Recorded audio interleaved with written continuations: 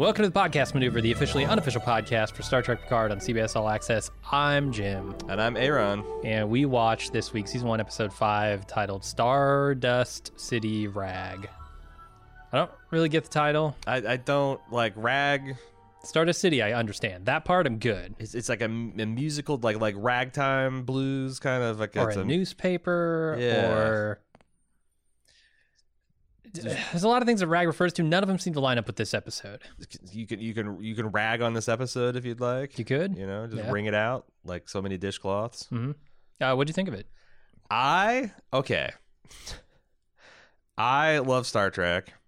I go way back with when Star you have Trek. to preface your comments with "I love Star Trek." No, I do, because I see a lot of opinions going at. Here's my opinion. I love Star Trek. I've always loved Star Trek. There's been times where Star Trek gets so silly that I don't bother to watch it. However, I think it's a true statement that at no time in its televised or even cinematic history has Star Trek ever been uniformly and consistently excellent or even good. Like, there's seasons of Next Generation, Deep Space Nine that are pretty good, but every 5 episodes you'd get a clunker or a cringe fest or just something with its head up its ass, or a writer didn't know the characters. And with that said, I think Star Trek Picard is pretty good Star Trek. It's weird because this episode, with its horrific opening of no anesthetic surgery and ripping Borg implants out, is like Star Trek's almost grimdark at this point, it's like altered carbon levels of just pointless cruelty. But that I'm kind of in for that ride. And I really liked. I thought it was fun seeing them dress up. I thought Patrick Stewart being appropriately sinister was a fucking delight. But it's doing a like 20% of it is what I would call stupid shit that there's no need or no call for, and with a little bit better writers or a little bit more time to think things through, it would be better. But like, again, at no time in its history has Star Trek ever been universally excellent. So I'm enjoying it. I really like seeing 709 come back. And there's a couple things that were, I thought, goofy and disappointment, but overall I liked it, and it felt like it moved the plot forward. Okay. I also want to preface my comments with I love Star Trek. So much so that I've been binge watching TNG for the last few weeks, sure, as you know. And I'm really thoroughly enjoying my time with TNG. Yes, there are several episodes per season that are clunkers, but once you get past the first 2 seasons, it's almost uniformly good. Almost. That said, this is a very different Star Trek. This even down to the character of Picard. I'm still adjusting to this new version of Star Trek. The new Picard is very strange to me. He does not feel like a man who is in command anymore, which he shouldn't, because he's not. Right. He feels like a man who is simultaneously broken and yet silly enough to be appropriately pissed off or whatever. Like, it just feels weird. This is a very different character at this point, and I'm still not adjusted to that. I think I'm picking up what you're putting down, which is, but he's trying to play a broken man who has lost his idealism, but is idealistic enough to tell this outlaw space Batman that watched her son get diced apart for Borg parts that, like, hey, is revenge the best policy here? Yeah, like, and that's kind of old Picard, and those are the moments that shine through, and I see the man who used to exist, right? But that man doesn't abandon his friends for 14 years.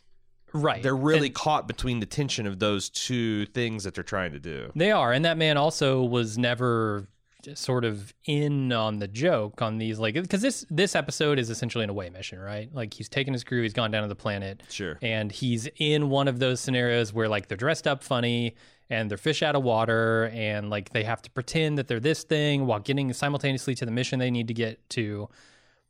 But Picard was never, like, in on that joke. Picard was always the straight man, sure, where, like, everything around him is happening sort of to him, and he's reacting and trying to, stay on mission while not giving up the gig. Like, right. this episode doesn't feel like that. This episode feels simultaneously like I thought there was going to be a ton of fun in this episode, and there was like maybe a moment that was fun, and it might be that Picard moment, but the Picard moment to me rang sort of not true to his character, especially the broken man that he is now. Like suddenly gets all into this away mission with the eye patch and the accent, and like I get that he would be sort of reluctantly doing this thing because that's always how he did those away missions, but the idea that he would get into this character and have fun with it is not something I think of from Picard. Do you think he's having fun with it? Because I think he's just he's playing a bad, like, all the humor in this to me is both of these characters, Rios and Picard, playing these outlandish characters in a bad, cringy, like noticeably not correct way. I just don't think old Picard ever gives that delivery of that line when he's among his friends. I guess so. He goes down to the planet and he does the job he needs to do, but he doesn't like relish in it prior to the mission. Right. He's almost like rolls his eyes at everything he's got to do to prepare for this thing. Yeah. It's just a very different Picard, and I haven't settled into who this character is yet, and I don't know that the show has either. That's what I'm thinking, because there's also like going back to TNG, the first two seasons, Picard's characterization itself is wild, all over the place. Like they didn't quite nail like the distance he kept between his crew and the way he maintains their loyalty and respect for, because like there's a lot of times in like early seasons of Star Trek that Picard just comes across as a giant dick for like almost where he's like on the spectrum, not it's hard to imagine a guy like that would get command of a starship, because he just doesn't seem like he understands how people tick or understands why people follow a particular leader or whatnot. And it took him a while to kind of home into that, because poorly written Picard can turn into a Gary Stu like that. He's just got to be smarter than you. He's more empathetic than you. He's better than you. He's a master at whatever discipline he needs to be a master at, on a level of like a professional expert in that. Like he can hold court with archaeologists and physicists and actors, and like it's insane. So he's a hard character to kind of thread that needle and walk on that line. And then you add 14 years of depression and getting his ass kicked by Starfleet and disappointment at them failing in their mission, and also Starfleet changing. That's the other thing. It's been 14 years, and like I was watching Red Letter Media's and they're really hung up on like they just can't like get this new Trek, this dark Trek. They just are not having it. And I'm like, I've seen in my own lifetime how fast a government can change. And we've seen back in history, like, you look in the 20s and 30s, like how World War I impacted countries and how quickly they slid from nominal democracy to outright fascism. Like, why would the Federation be uniquely immune to that? You want to say 400 years in the future, just that that can never happen again? I don't know. And it's interesting for Star Trek to explore that. Yeah, it's just a different tone. I think like if you are looking for a one-to-one mapping of TNG to this, you're going to be very disappointed. Sure. And I'm just sort of coming to terms with those, I guess, expectations I had coming in of who Picard was going to be, of what the show was going to be, of how these, ridiculous away missions that I love so much on the old show would go in the new show. Yeah, and I think they did a bad job of prepping us for that. Like all the stuff coming out of like the first Comic-Con reveals, this is a return to classic Trek. It's got a beloved figure. Like Picard is, the anti-Kirk, and this is a lot more Kirk swashbuckling and playing fast and loose. And I think they could have done a better job of saying that, like, no, this is still going to be Star Trek with an edge. This is going to be grappling with current geopolitical things, but it's going to be Dark Federation, and maybe we would have been in for that. But I don't know. Yeah, it also struck me how much ground TNG covers in a single episode, with its themes and its moral quandaries and things like that. The show isn't doing that. No, the show is taking its time. I don't know if it's better for it, but that's what it's doing. I mean, you can like that. That's the thing that's frustrating to me is this format, with Star Trek being as big a property as it is with the money behind it, should have among the best writers and writing staff. And they keep giving it to this particular crew that has already failed to deliver a universally satisfying Star Trek. I don't understand why they run it back. Like, I looked up at the information at the woman who wrote this episode. Best I can tell, she's essentially a Voyager fanfic writer that got a couple of Voyager novel gigs, and then she got brought on to Enterprise and Disco as a staff writer. And she's doing some cool things. Like, I liked the kind of Ocean's 11 vibe she brought to some of this, but like it never quite pays off, and kind of gets in the way in some cases. Yeah, like the genius of Soderbergh is he can do that.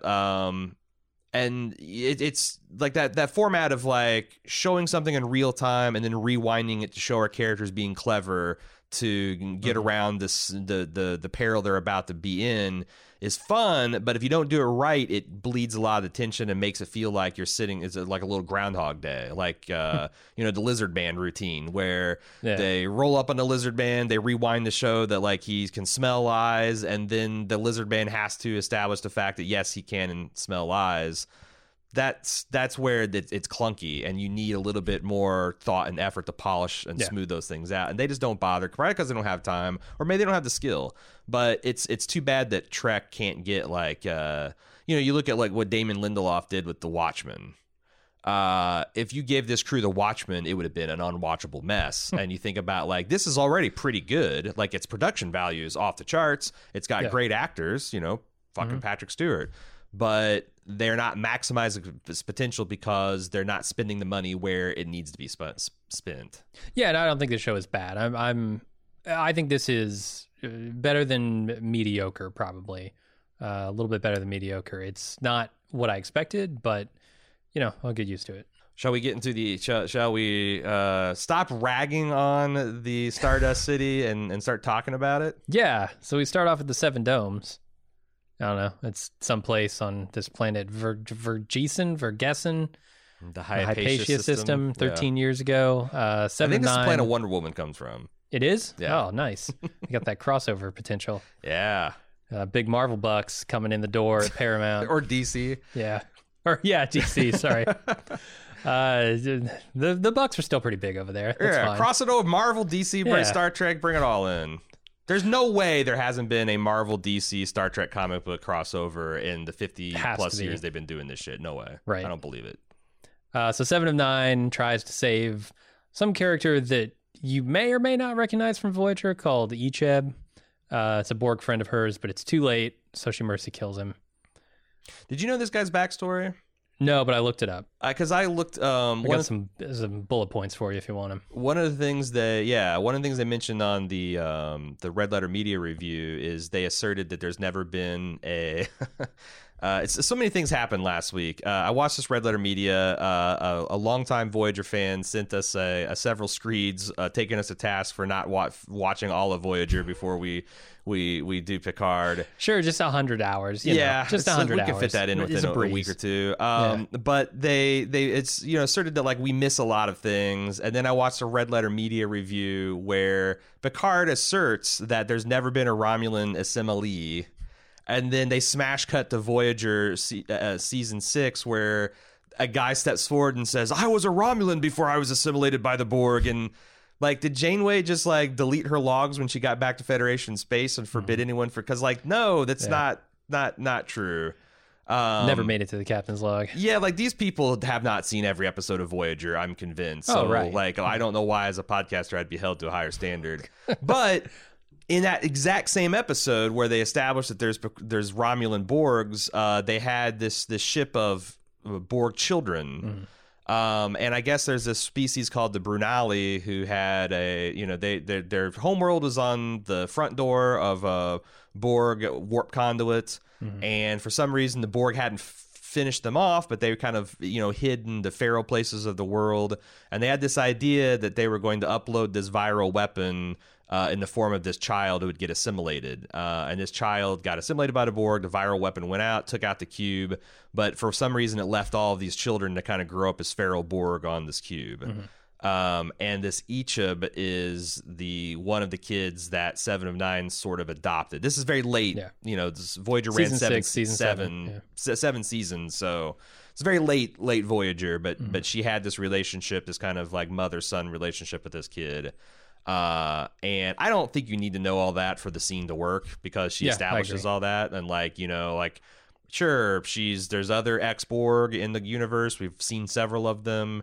I would have no doubt that she would have a special affinity for them. And she's got this child, and he's being ripped apart by these scavengers, and it's pretty horrific. I felt full empathy even without the bullet point backstory. I don't know what's horrific is in researching this Icheb character.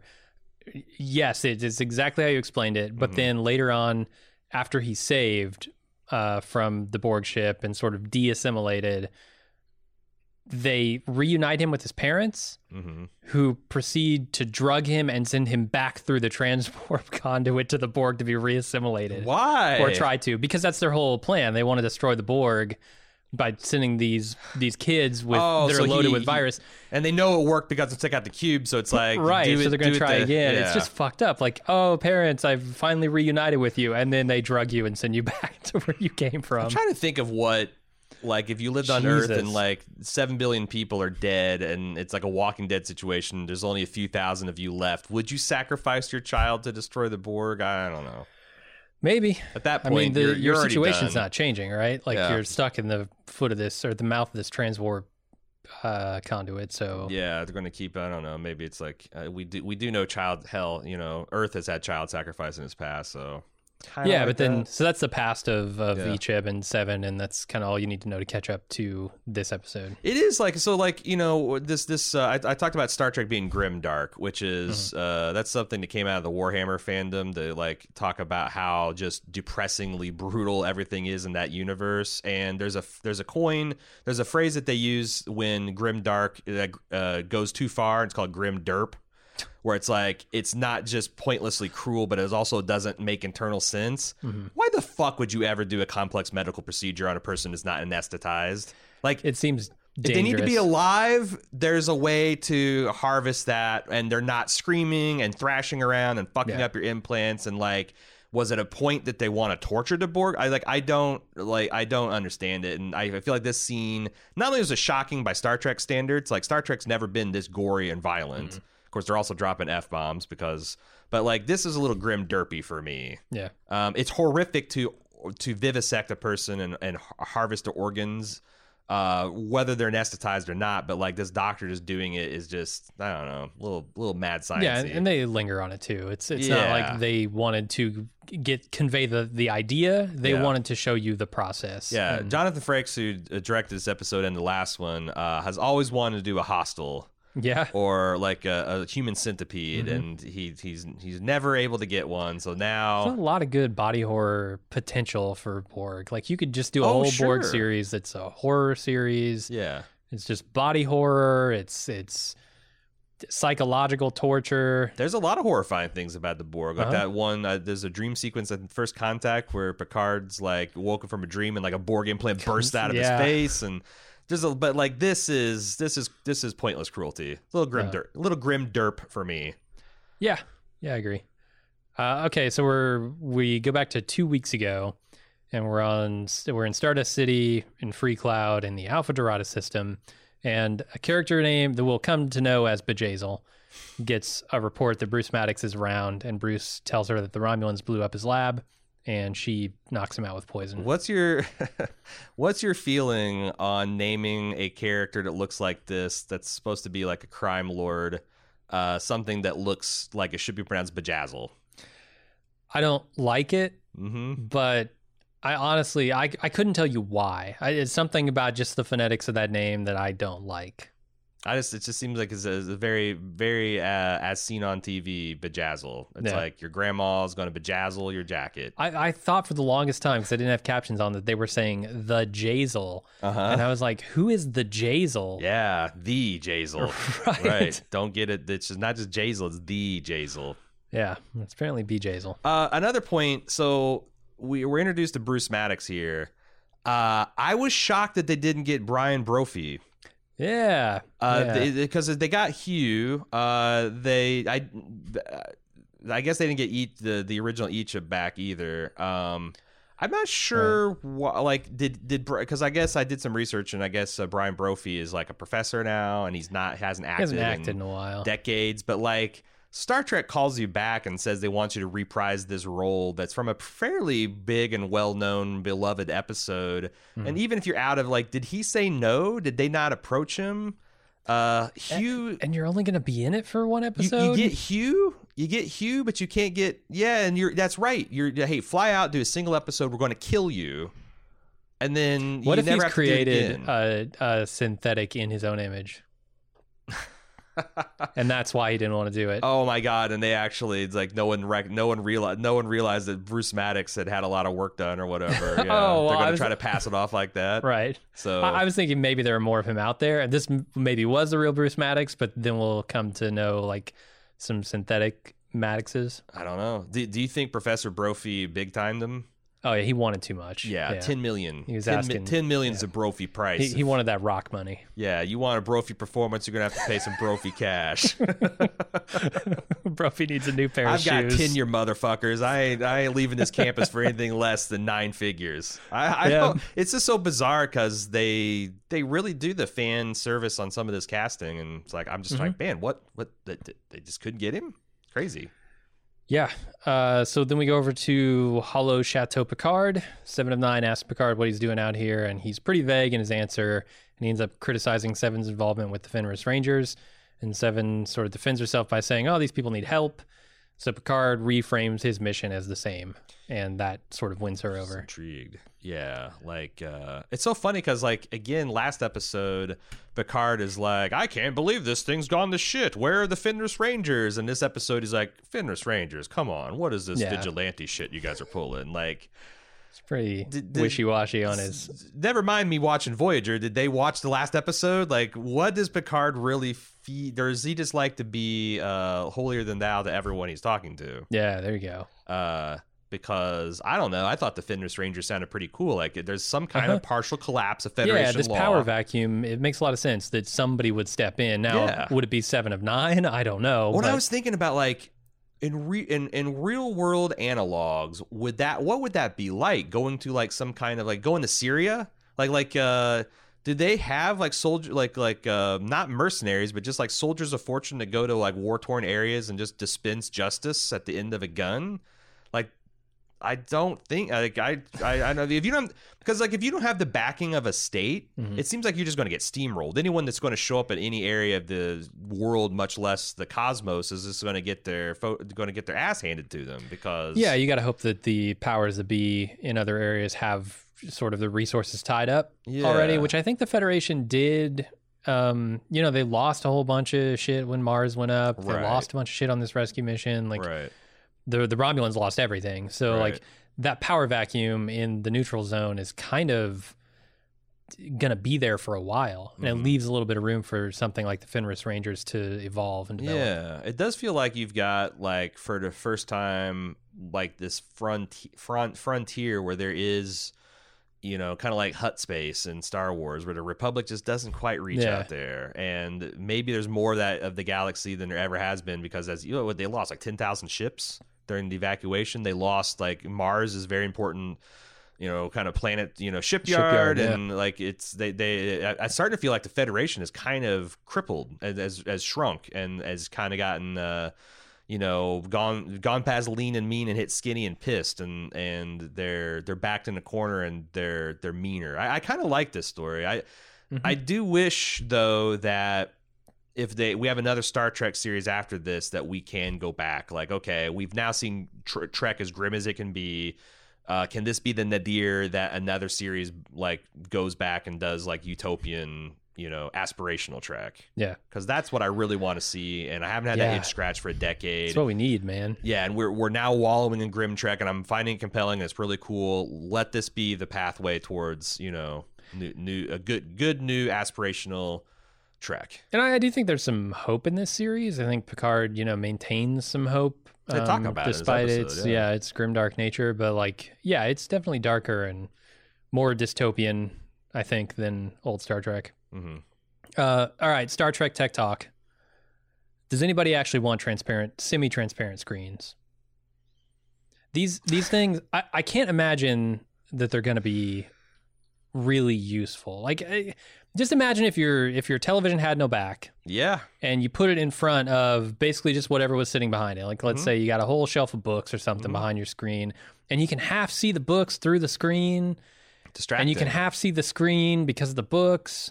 It's real bad. It's real annoying. But I feel like it's a privacy single concern too. Like when your back of your screen goes opaque because you've entered private, Mozilla 20, 40, 99 mode. People are going to be like, "Are you watching porn on your terminal, Ensign?" Yeah. Why'd your back of your screen go opaque? Yeah, if you got nothing to hide, why isn't it transparent? Huh? Yeah, you getting a text from your girlfriend like, what's going on here?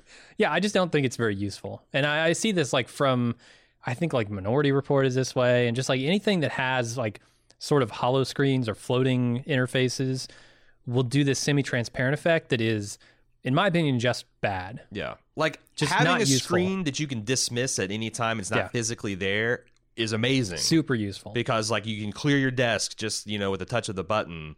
But having it be, like you said, completely transparent, it's not great. It's not great. Let's move on here to Rios and Rafi talking about Picard and Seven and how strange this cargo is. And Rios just can't get over who he's got on board now. He's got a famous starship captain, an admiral, and he's got Seven, the ex-Borg Fenris Ranger from the Delta Quadrant, as the notorious constructs. Ranger 9 of 11, or 99 of 11. Right. We also see something teased, Raffi looking into this Gabriel Huang character. Yeah. And I don't know. They also, this scene serves to remind anyone who forgot or didn't remember or has not seen Star Trek before that Picard is an ex-Borg. Right. Yeah. I guess, have they not mentioned that in this series? I don't know. That's just part of my built-in knowledge of Picard at this point. They might have, but like that's what this scene is for, just to make sure everyone knows, like, oh, she's the Borg too, and he's an ex-Borg, and that's why they might have a special relationship, just to help you along, which I appreciate. That's pretty good. That's pretty good writing. Mm-hmm. And then in the next scene, they changed the relationship of Jurati and Bruce Maddox a bit, with them making cookies and kissing. Yeah. You can tell she really misses him. Had a May-November kind of student-teacher romance going on. Mm-hmm. I thought it was really interesting to show that she doesn't understand why you would want to cook a real cookie from replicated ingredients. Where I'm like, nah, man, like the replicated cookies are fucking, Chips Ahoy. Mm-hmm. That shit's got to go. I want my grandma's cookie recipe, and I can replicate my own flour. God damn it! And yeah, I think that would be better. I think cooking has to be a lost art in the Federation, right? I bet it is. That's why Benjamin Sisko's dad can still make the big bucks, slinging Creole, New Orleans, slinging Creole in San Francisco, because everyone's forgot how to make a really good crawfish etouffee. Yeah. No, he's making that muffalata. He knows what's up. And then we go to the crew being harassed by virtual advertising as they approach Free Cloud. Can you not block these? These things can just go through your ship? Like, it seems like it's probably a agreement. There's probably some like partnership between the ship manufacturer and the advertising companies. Oh my God. That like say, hey, build in these hardware systems where they can't block this shit. Or maybe like to enter the space, like to dock at a berth or whatever, you have to accept that's how you pay for your docking fees.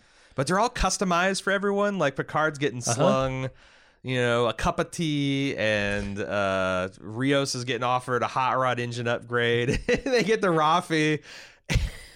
And this like Rastafarian holographic alien is offering her, to get snake bit with the snake leaf juice. And she's like, Feely's Venom Garden. I love it. Blowing up my spot here, man. I'm the one recovering snake leaf addict on the ship, and you're making it hard on me.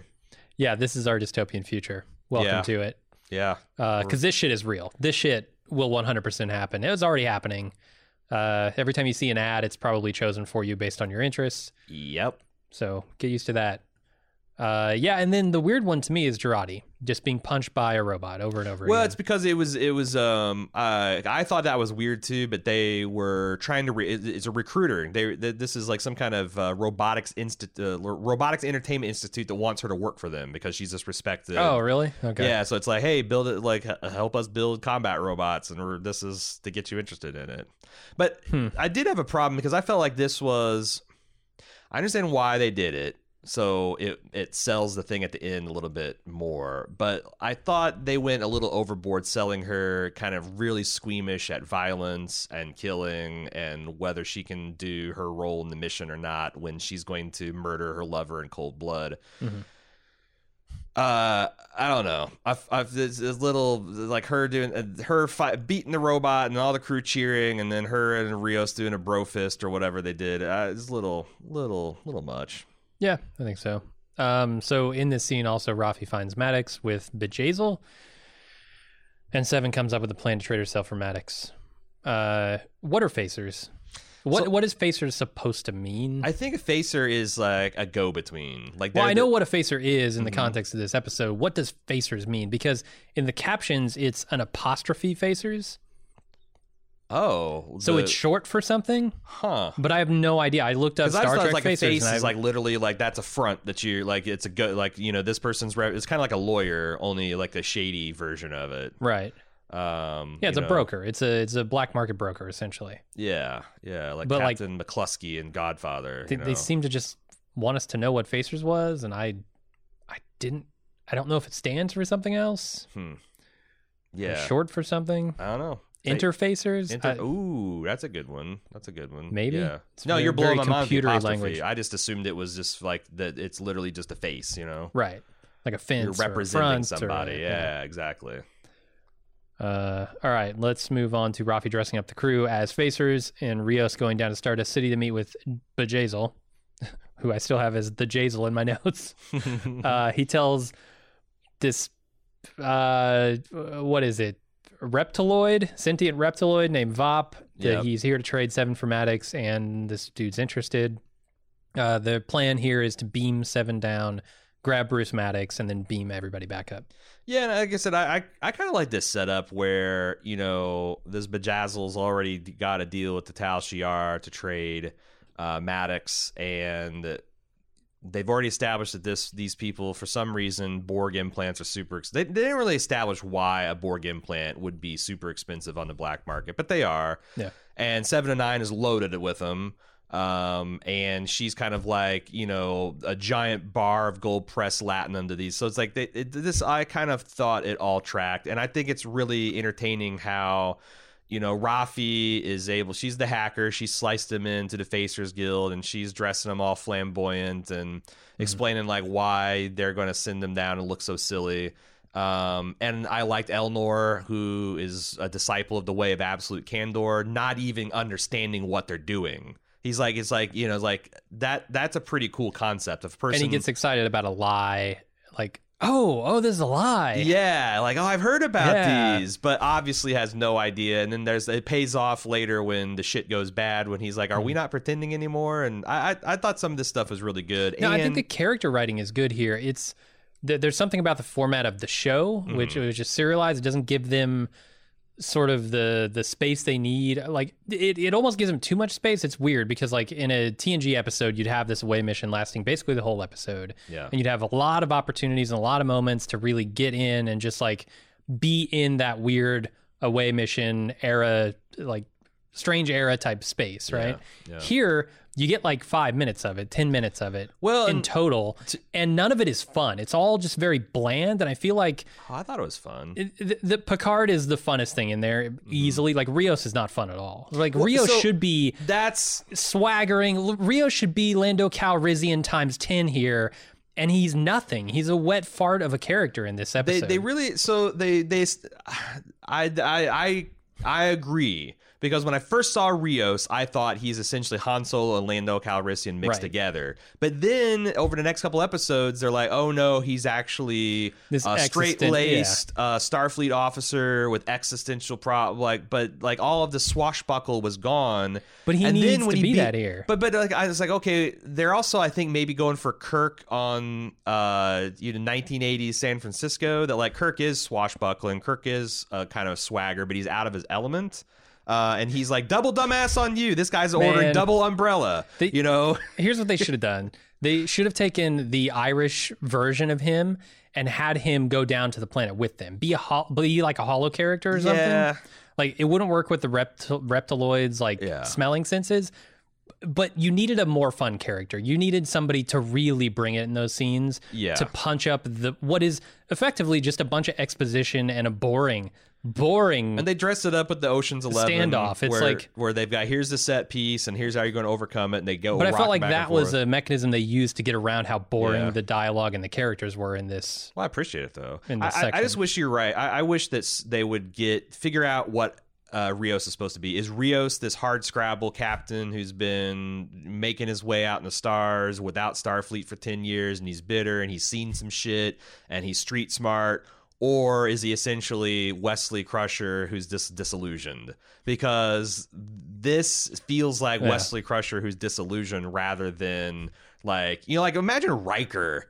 Right, it would have been so fucking good. Like an unlicensed freighter for a fucking decade.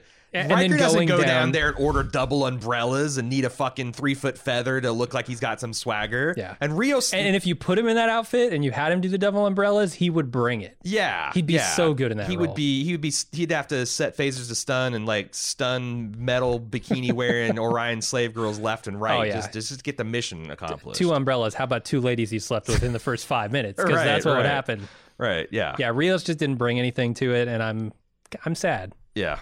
I wanted more from this episode. So we move on to Rafi finding who she's looking for in Free Cloud and says goodbye to Picard before beaming out. She's been looking for her son, Gabe Huang. I don't know how you say that. It's a long H, a very long, very not silent H. Yeah.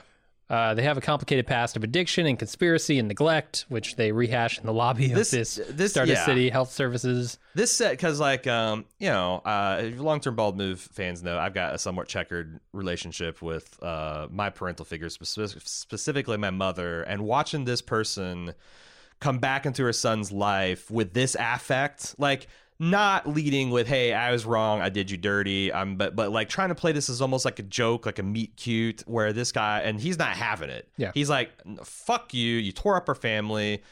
And I don't know, because there's the part of this that works where she's like Sarah Connor and that she's talking crazy, but she's right. Mm-hmm. But then there's another part of this where she's also a drug addict, and they should have never fucking added that to her character, I think. Because it fucks it all up. Like if Sarah Connor, in addition to having these crazy delusions about cybernetic entities coming back to kill them all, was also a heroin addict, it would be, like when she's proven right, John Connor can't be like, oh man, it's kind of messed up how I always thought my mom was crazy and blah, blah, blah.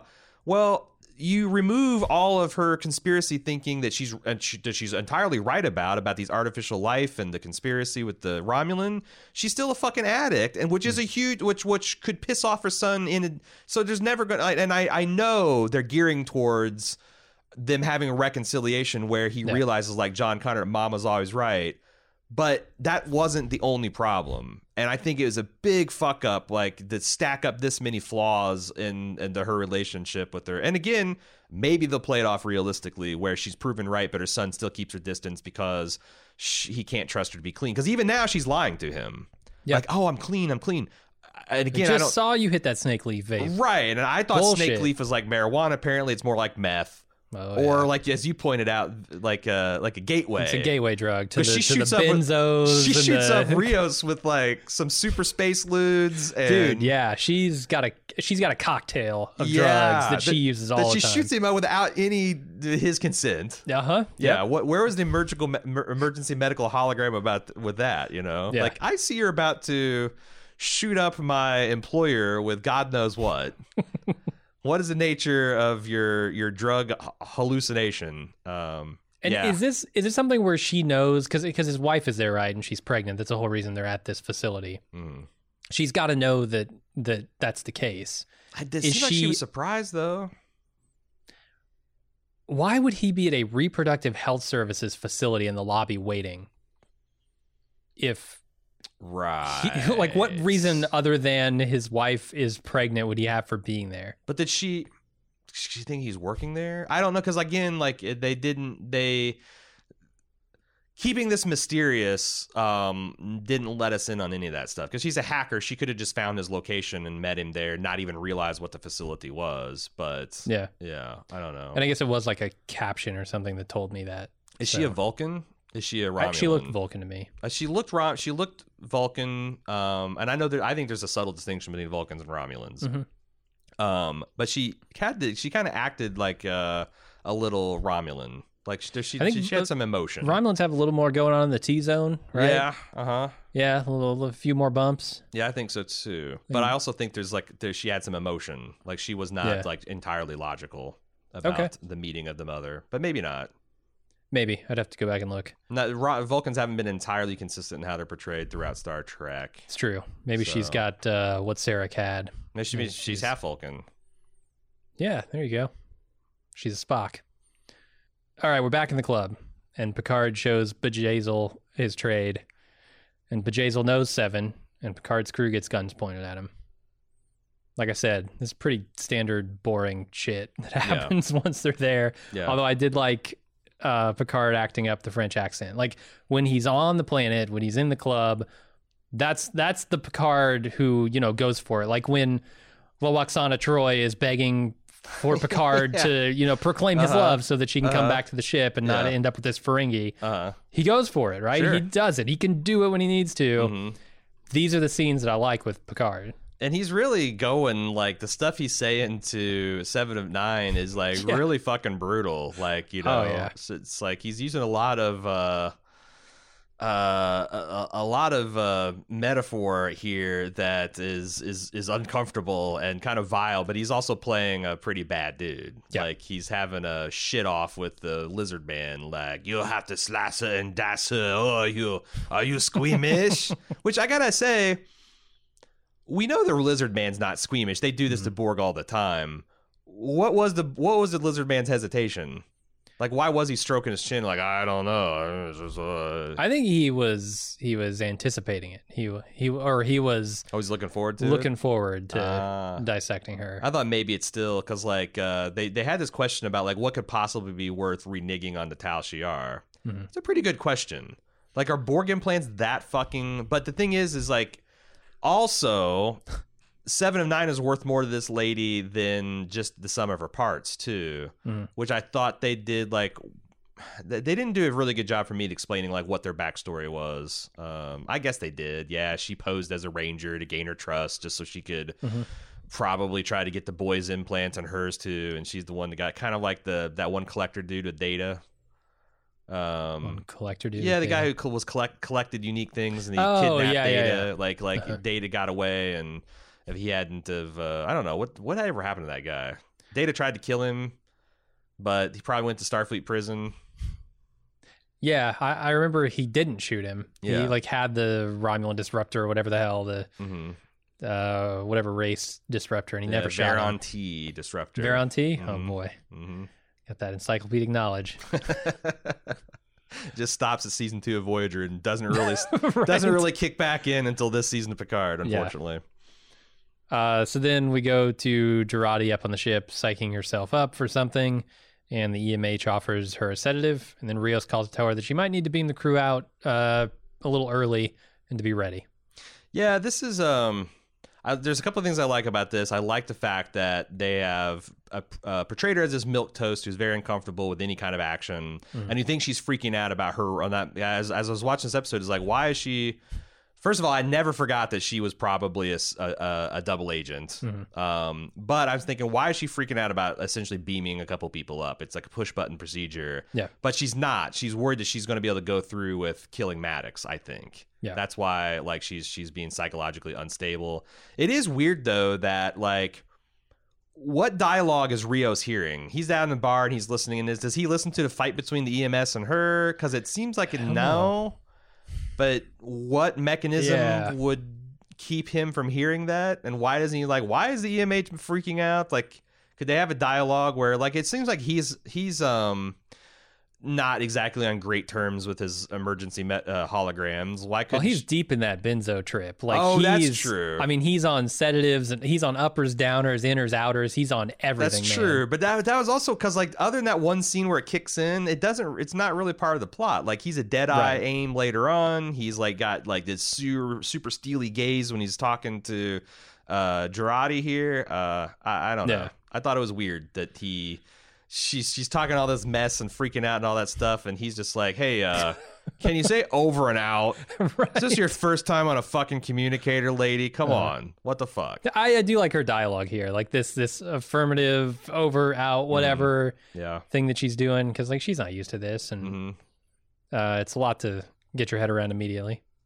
The other thing that I have questions about is deactivating an EMH when you're in the midst of a psychological emergency. Yeah. What does that mean? When I say deactivate EMH, what happens? Obviously, the EMH goes away.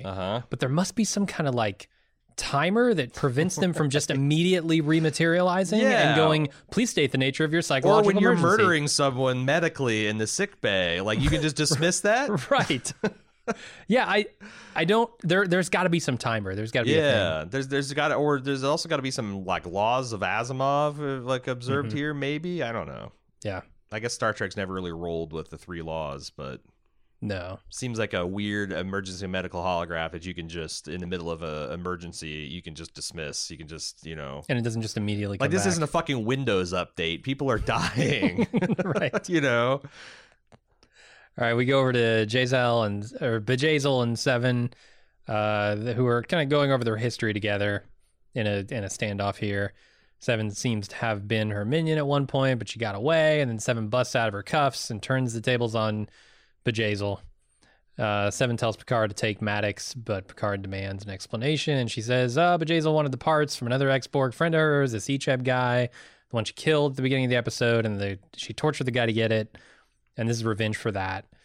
And then Bjayzl offers Maddox for her own life, and Rios thinks, yeah, that's a good deal. So they make the trade, and they head back to the ship, where Seven asks for 2 phasers before giving him some vigilante token, I guess. Hey, if you ever need anything, let the Rangers know. That's a Ranger alert, or is it a 7 of 9 alert? Probably Ranger. Okay. Because I'm wondering if we'll ever see Jerry Ryan again, or if he activates in the future, we'll just get some. I'm almost certain we will. Other cool action hero, but they didn't really point that out. No, you don't call Jerry Ryan for one episode. You might call Bruce Maddox. You might call Brian Brophy. For one episode, but Jerry Ryan, she works. I still think I'm looking at Jonathan Frakes directing this many episodes. I'm like. Would it really been so bad to have Captain Riker instead of Captain Rios? No, but yeah, like a past his prime seedy Riker as the captain of the Las Sarina or whatever it is. Yeah, what would Riker look like 14 years on? I mean, he didn't get devastated by the Federation essentially turning on him, but. I mean, you'd have to put that in, because or Starfleet purged all Picard loyalists. Wouldn't that be kind of fun? If all of the bridge crew of the Enterprise D and E got exiled from Starfleet, and this was just Picard putting together a squad. Yeah, Geordi's like, you son of a bitch, I'm in. He just goes to every one of them. Worf is a senator and High Klingonia, and he goes there with one of those blades with the things that chink out, and I'm calling him a debt, Worf. Worf takes a sash off, throws on a communicator. That'd have been cool. Picard's 11 or whatever. There is a discussion here between Seven and Picard about their humanity and how much of that they've regained since being de-assimilated, which I think is going to be interesting. That stuff to me is sort of the shades of the old character, tempered by 14 years, that he's still grappling with those issues. It tracks. We saw him, wrestle with his Borg identity throughout his the series and the movies. So That's one point that definitely does track. Yeah, I do hope they get more into that. So then Seven heads back down to the club with Picard's phasers and double barrels Bjayzl, then begins shooting her way out. Turns her into a fine pink mist. That was pretty. That's I think that's a Federation phaser too. Like it's got kind of pulp setting on it apparently. Pretty metal.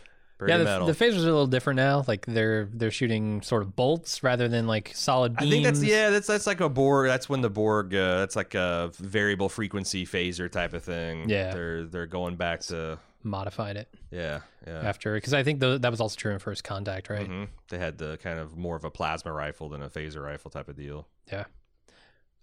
So Maddox is then treated for his injuries as they talk about Dahj and Soji. Before we move on, I wish they gave Jerry Ryan a little bit better action because she essentially just, commandos like walks in a straight line. It's terrible. It's terrible action, but like they could have staged it in a way where like she's just killing them as they come in the door and getting to jump at them. But like it's so fucking Arnold Schwarzenegger Commando to have a person standing straight and tall and just mowing down dudes with or Terminator. Like in Terminator you buy it because he's a machine and like nothing. She's kind of, but is she? I never got that X-Borg were somehow augmented. She would die if she got shot by a phaser rifle. I'm pretty sure. Yeah, but like when she's got her hand around Bjayzl's neck, I guess I'm supposed to understand that she could just snap her neck and kill her. So, yeah, she's super strong.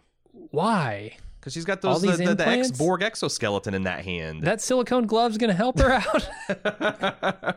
That's a titanium duranium mesh, Jim. Oh, I see. Yeah, with enhanced servos, cybernetic strength. Come on, looked a lot like silicone to me. You can. It is funny how high def is not so kind on those latex Borg implants. As the old standard def TVs are. Mm-hmm. Yeah, it's like I don't think duranium can raise with your eyebrow or like they're doing with Jerry Ryan here. In my mind, she's like about to pick up a pan out of a hot oven, not snap somebody's neck with her augmented strength. Sure, but what are you gonna do? But yeah, have her do a combat role. Have her take some cover. Like I believe that she's got like some kind of Borg implant with targeting, and she's probably a little bit quicker and stronger. But like but you didn't use any of that, and the choreography has been so good in these fights up till now. Why not? I think they wanted it to be like she is like a Terminator, and I just think it's a misunderstanding of. But again, stop watching Voyager in season 2, so don't listen to anything I have to say about 7 of 9. It's invalid. Yep, same here. All right, so Maddox is treated for his injuries as Picard and him talk about Dahj and Soji.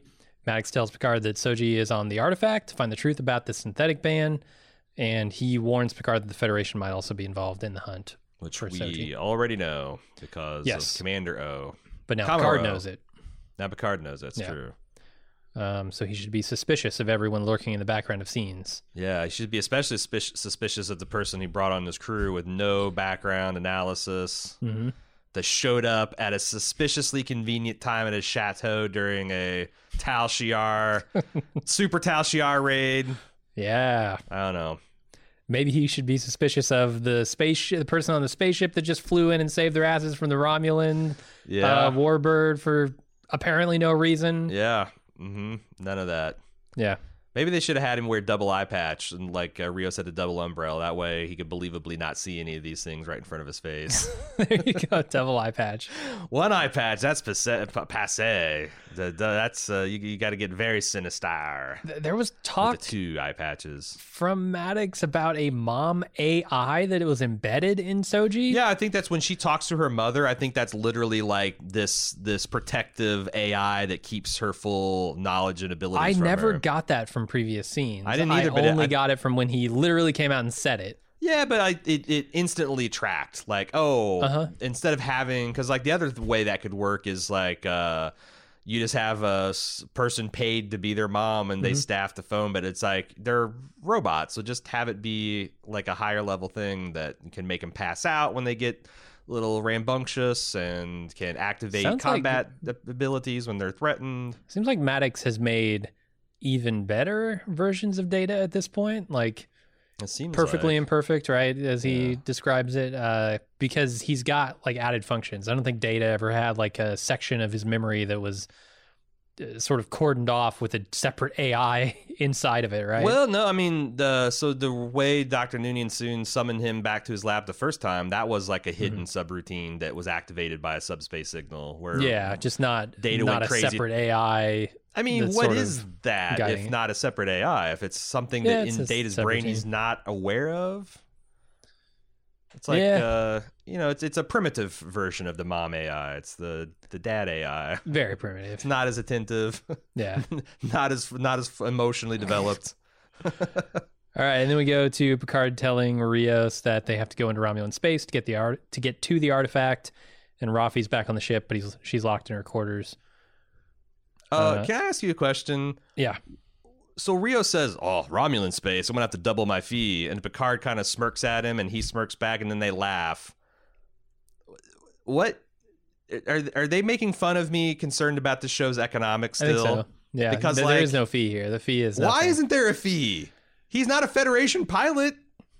There's because economic his inequality. resources are unlimited. Like he's got replicators, right? But how are his resources unlimited? I don't know. Where does his energy come from? I That's don't what I wanna know. Where does he get his Does he have antimatter? dilithium crystals? Yeah. Where does he get his high-grade Federation weaponry? Where do you get the starship? Like what? Yeah. Like they All again, good questions, because Soji or Dodge didn't have any of those Yeah, things. you can't just have these characters raise it and laugh in my face. Come on, like You can. like I buy because like I buy that Picard can afford it. Like they've established that he's wealthy. Mm-hmm. So like, why is the laughter? Like Picard's just like, oh, I'll just have to, sell more Chateau Picard. Gonna have to sell cut the into my 86. 78 reserve. Yep. Like, yeah, why the laugh? I don't get it. I don't know. I think they don't want you to think too hard about it. Well, shit. And then the last scene is Girardi and Maddox reunited long enough for her to kill Maddox while apologizing profusely.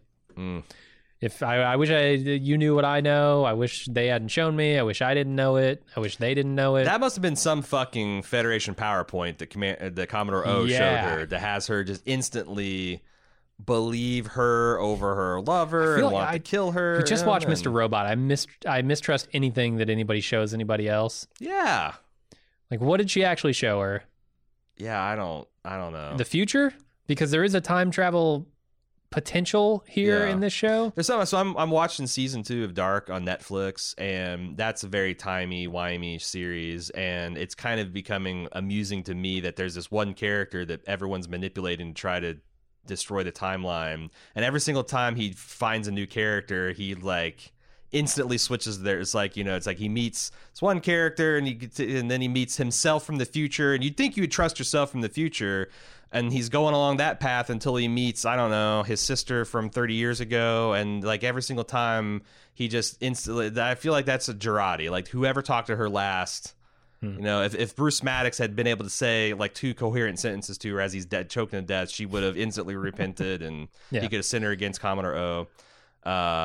So she is a cybernetic expert. I had a little problem with the EMS witnessing this murder and not alerting anyone in the crew. But I do believe that she could hack it to where this is not a problem. I wish they had shown something. Didn't show anything. Yeah, that she was working on some kind of furtive program that if you freeze framed it, you could see is the EMH programming. Because not seeing that, my first thought is, why doesn't EMH alert everyone on the crew on the bridge what's happening?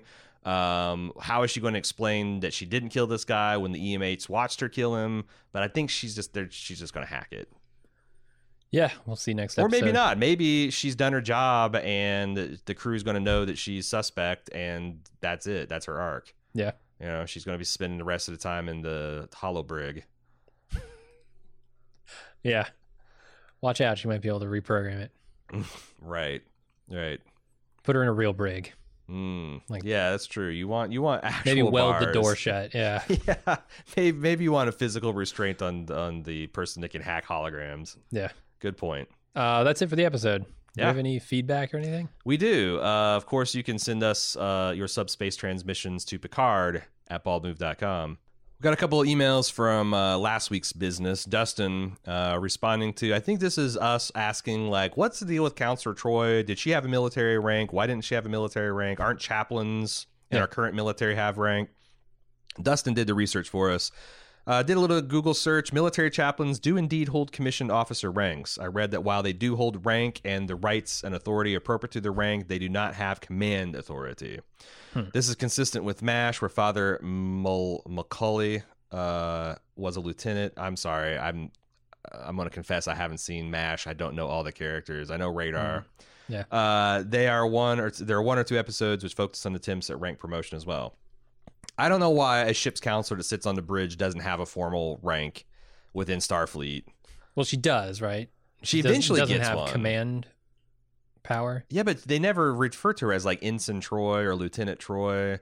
She doesn't have any rank insignia on her collar until she goes through the Starfleet Command Authority training and does the Kobayashi Maru, and now then she starts wearing a blue uniform and has some pips on her collar.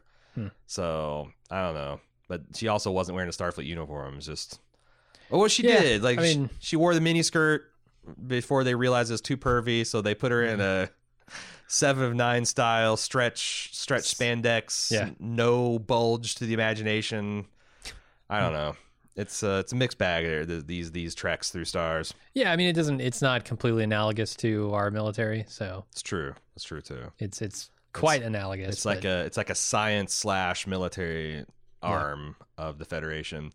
So thanks for that, Dustin. Let's move on to John. We're 4 episodes in now in a 10-episode season. Of course, this is for last week's show. Do we think the terrible secret of the Zat Vash will be revealed this season, or is that a series-long arc? And what do you think the big secret might be?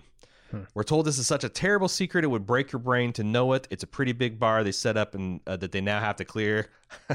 Any takers on whether they'll actually clear that bar? Probably not. Either they don't reveal it at all, and that would be bad writing, or they reveal it and it's nowhere near as brain-breaking as they set up. I mean, I wouldn't put it past them to do some kind of really mind-blowing time travel, cybernetic, the Romulans. Some speculation that the Romulans might have created the Borg. Yeah.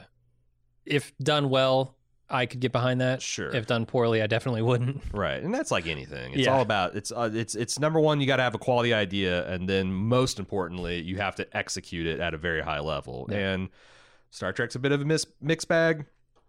Picard may be more mixed than most. So John continues, what could it be? We're told that Zat Vash reformed, and when they formed the Tal Shiar, on top of that, to protect the secret, we know that Zat Vash roughly translates to secrets of the dead, basically suggesting this is a secret you must die rather than reveal. When we were introduced to this whole idea in episode 1, it came with did you ever notice that Romulans are against synthetic life? They have no AI and no androids. We know that we have a reclaimed Borg cube and a bunch of Romulans that went insane when they were assimilated. I think they even said that these were the first Romulans ever assimilated, which can't be right. And in fact is not. Season 6 had assimilated Romulans. So something Borg, something AI, something Romulans is in the mix. Are the Romulans descended from the androids? Are they all what Picard calls organic synthetics? That would be interesting if Romulans are actually some sort of chrono species that is some kind of blend of ex-Borg drones that colonized Romulus like in prehistory. But that would break a lot of Star Trek lore. Yeah, aren't they just like an offshoot of the weren't the Vulcans and the Romulans at one point the same society? I thought the schism was over logic versus emotion. Yeah, like Romulans are to Vulcans the way Americans are to British. The British, like we are the Romulans are all of the fundamentalist heretic assholes that got exiled to another continent because they were too big of a bummer. Sarek was there for the Vulcan logic party. Yeah. Where they threw all the Romulans, all the Romulans into the sea. Yeah. Romulans got pissed off, and they said, "What? It's just water." Yeah. Is this going in a Battlestar Galactica direction when we're all not just Romulans, but all humanoids descended from Cylons, but they're indistinguishable from organic life? Are the Zat Vash somehow aware of different times or different timelines, like the Kelvin universe where Romulus was never destroyed? Or do the Romulans end up becoming the Borg in the future, and the Zat Vash are future Romulans using Borg technology to travel into the past and push the timeline away from this? Man. We have seen the Borg travel back in time to fix timelines. Did the Zat Vash ever come back to stop the creation of the Borg, but the future Borg also allowed them back? Do we want this much time travel fuckery in Picard? Man, time travel fuckery is really tricky. when it's done well, it's really amazing and thought-provoking, but it's weird because audiences are a lot more sophisticated than they used to be. Like, things you could get away with in like Terminator in terms of creating paradoxes are stuff that people would just be hard no on today. So I think, but I don't know, are people willing to turn their brains off and kind of do like sci-fi fantasy versions of time travel for Star Trek? I guess they probably would.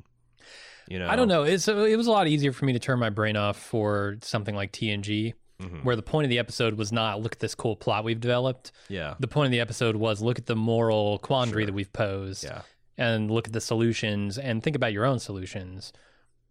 This is very much plot focused, I think. Like, you're going to have to come up with a really compelling story because that's what people are here for. Yeah. It's one of those puzzle mystery boxes.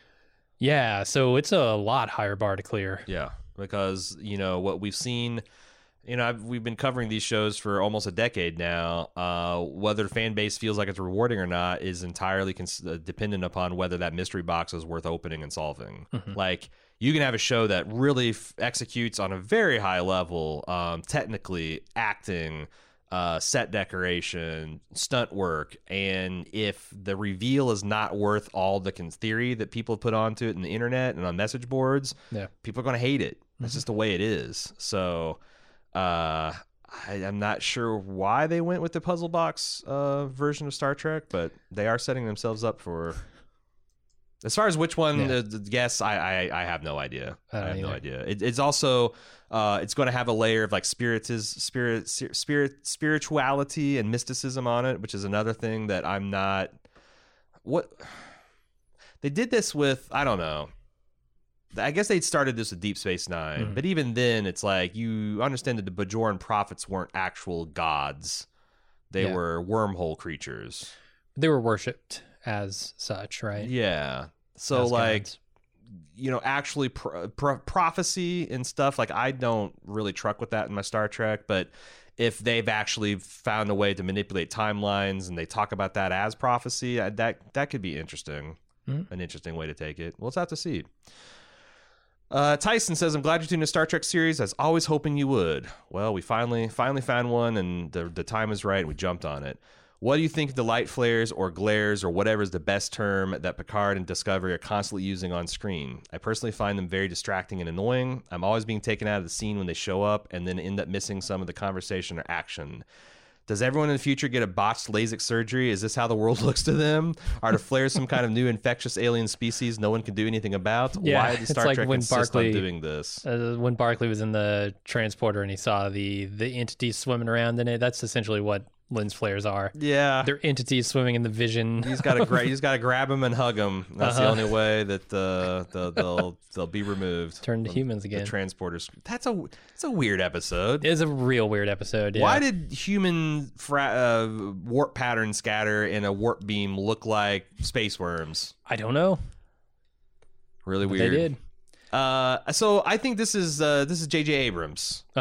People associate Star Trek with fucking out of control lens flares because that's the look he went with the Star Trek reboot movie, and now everybody associates that with Trek. Like, you still got the LCARs, but now they just are gone. Someone's photoshopped the shit out of them. And yeah, I really don't like the new aesthetic for Star. It's just so generic. Like, this could be Mass Effect. This could be this could be The Expanse. Like, this could be any other science fiction The Expanse series doesn't you've do ever this seen. shit, and I think it feels more real. Like, they have essentially iPads for their screens, right? Which I mean, like, The It's more Expanse real. feels more like 24th century Star Trek in its like look and feel. I mean, I guess not exactly. They don't have phasers and photon torpedoes, but like, you know, it's cool. There was an iconic design to Star Trek that I feel has been lost. For sure. Since Voyager, after Voyager. And I don't want it to be exactly the same. I'm not saying, let's go back to 100% LCARs and all the rounded edges and everything. We got to do that. I'm just saying, let's get a fucking Ive or whatever in here to develop the new aesthetic for Star Trek, because they haven't developed anything unique enough to stand out as like, I see it and I know it's Star Trek. Yeah, like Michael Okuda and Rick Sternbach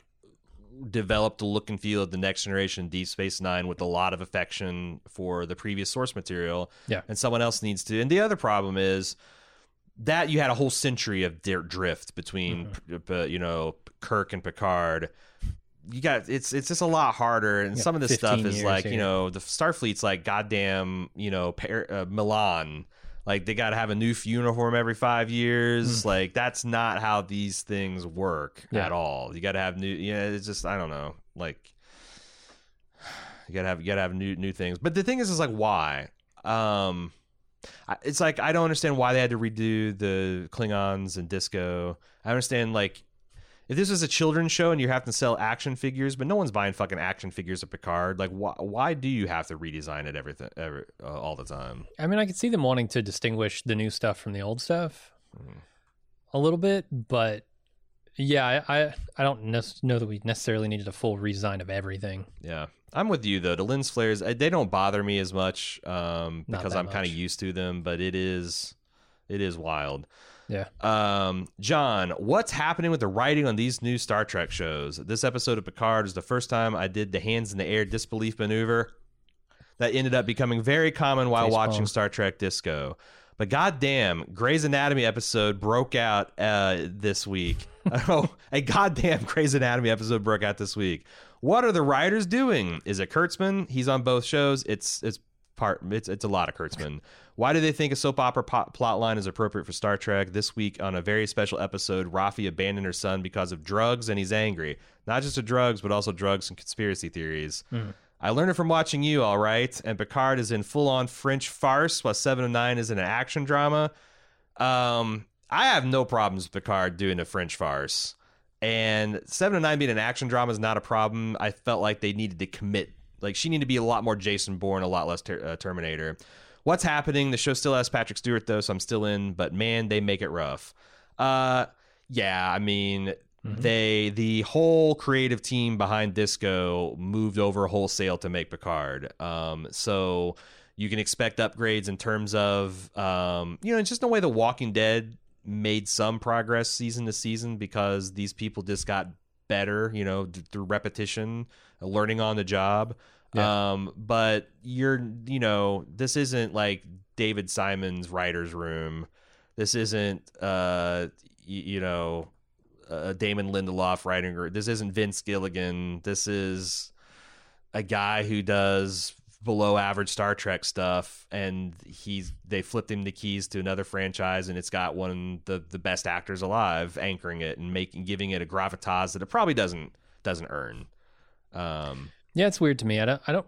So both those shows are still going. Like, we got Picard, we got Disco. Oh, really? I thought Disco was done. Is Disco done? I thought Disco was done. I stopped watching after halfway through season 1. Yeah. So I don't know. So maybe it's not, but it's done as far as this kid's concerned.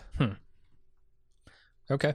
Well, I guess, yeah, if you want to bring over that team, it makes a certain amount of sense. They have experience in the Star Trek universe and writing as a group together and all that stuff. But when the product they put out is universally, I think, panned, why wouldn't you want to shake that up? There's people that have that.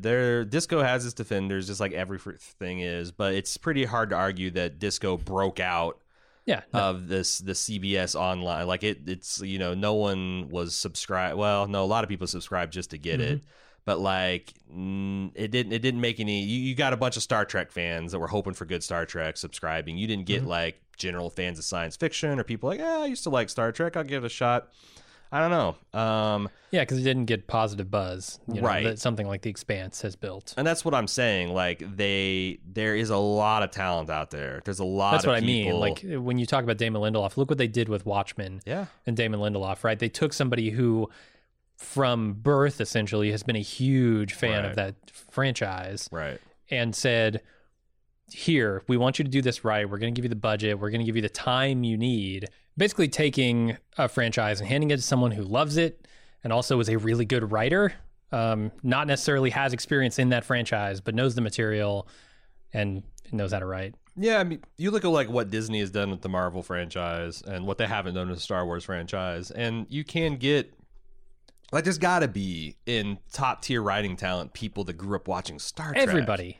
everybody who's written something in television and knows. everything in front of the camera is fine. Like I think they got Jonathan Frakes is a pretty well respected and a television director. I think he does really good work, and the acting is fine. The special effects are amazing. We start writing Star Trek Picard fan fiction. We should do spec scripts. Absolutely. We go into Star Trek Picard novels. Yeah. And then we go into writing Star Trek Data. Yeah. We do what the Voyager fanfic lady did. Exactly. Back our way in that. Like the bar's that low. I bet we could do it. Kind of is. Like we could do it. We could open source. We will do a new series called Writing Data. And we just we spitball some ideas, see what people think. Yep. Maybe have some people submit some dialogue, do some take advantage of the Star Trek. Crowdsource the dialogue in a novel. Why not? Crowdsource all the technical details because someone out there has read all of Memory Alpha and has it memorized, and I don't want to fuck up saying that Romulans have been assimilated and then someone throw a season 6 Voyager episode in my face. Mm-hmm. Hell no. Yeah, we could make that happen. Until then, we are left with contemplating the next week's episode of Picard, which we will do next week. If you would like to send us feedback, do so at picard@baldmove.com. Hailing frequencies are open. And then we will be back next week, like I said. Until then, I'm Aaron. I'm Jim. See ya.